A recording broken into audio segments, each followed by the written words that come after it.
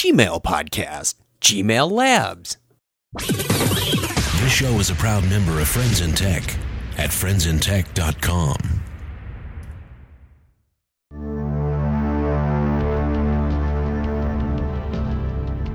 Welcome to the Gmail podcast, a collection of short hints, tips, and tricks to help you get more from your Gmail account. I'm your host, Chuck Tomasi. Thank you for joining me today. If you're listening to this by clicking directly on the icon at the website, consider subscribing for free to get the show automatically delivered to you.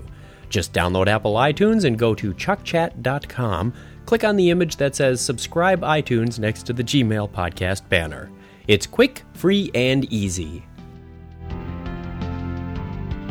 The people at Google have found a creative way to let you try various experimental features of Gmail and provide feedback. They call it Gmail Labs.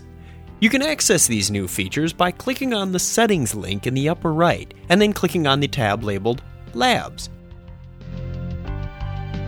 Some of these features are cosmetic, such as date formats or removing the number of new messages from the various locations where messages are stored. Others provide improved capabilities or time-saving features like customizable keyboard shortcuts. Have a look in the Labs tab of the Settings screen from time to time and see if there's anything of interest that might improve your Gmail experience. You can choose to enable or disable any of the Labs features by using the appropriate radio button choice to the right of each option. When you've chosen which features to turn on or off, click the Save Changes at the bottom of the screen.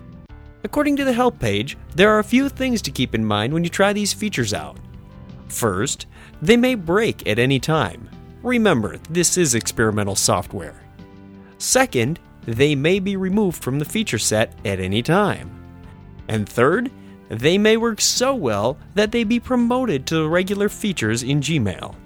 If you use any of the Labs features and suspect you're having problems, you can temporarily disable them by modifying your web address or URL to https://mail.google.com/mail/?labs=0.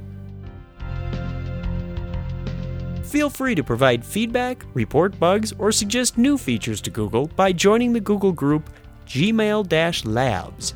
Look under the More menu at the top of the screen for groups, or follow the link in the show notes for this episode on the website. Here's a comment from listener Douglas E. Welch over at Technology IQ. It seems he had a stuck key on his keyboard and as a result, inadvertently locked out his Gmail account, quote, up to 24 hours, unquote, due to invalid access attempts. As Douglas stated on his blog posting, it is a little distressing that a rather simple computer malfunction can result in a day-long lockout and the fact that there is no appeal process for such a lockout. Hopefully Google will remedy the situation and provide some sort of support mechanism for accidental technical difficulties such as this in the future.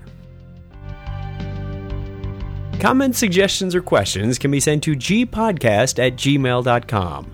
I have no affiliation with Google other than as a satisfied Gmail user. Thanks for listening, and don't forget to write.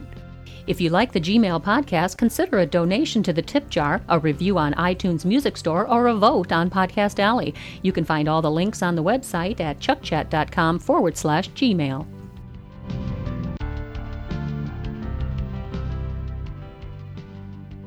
You've got Gmail.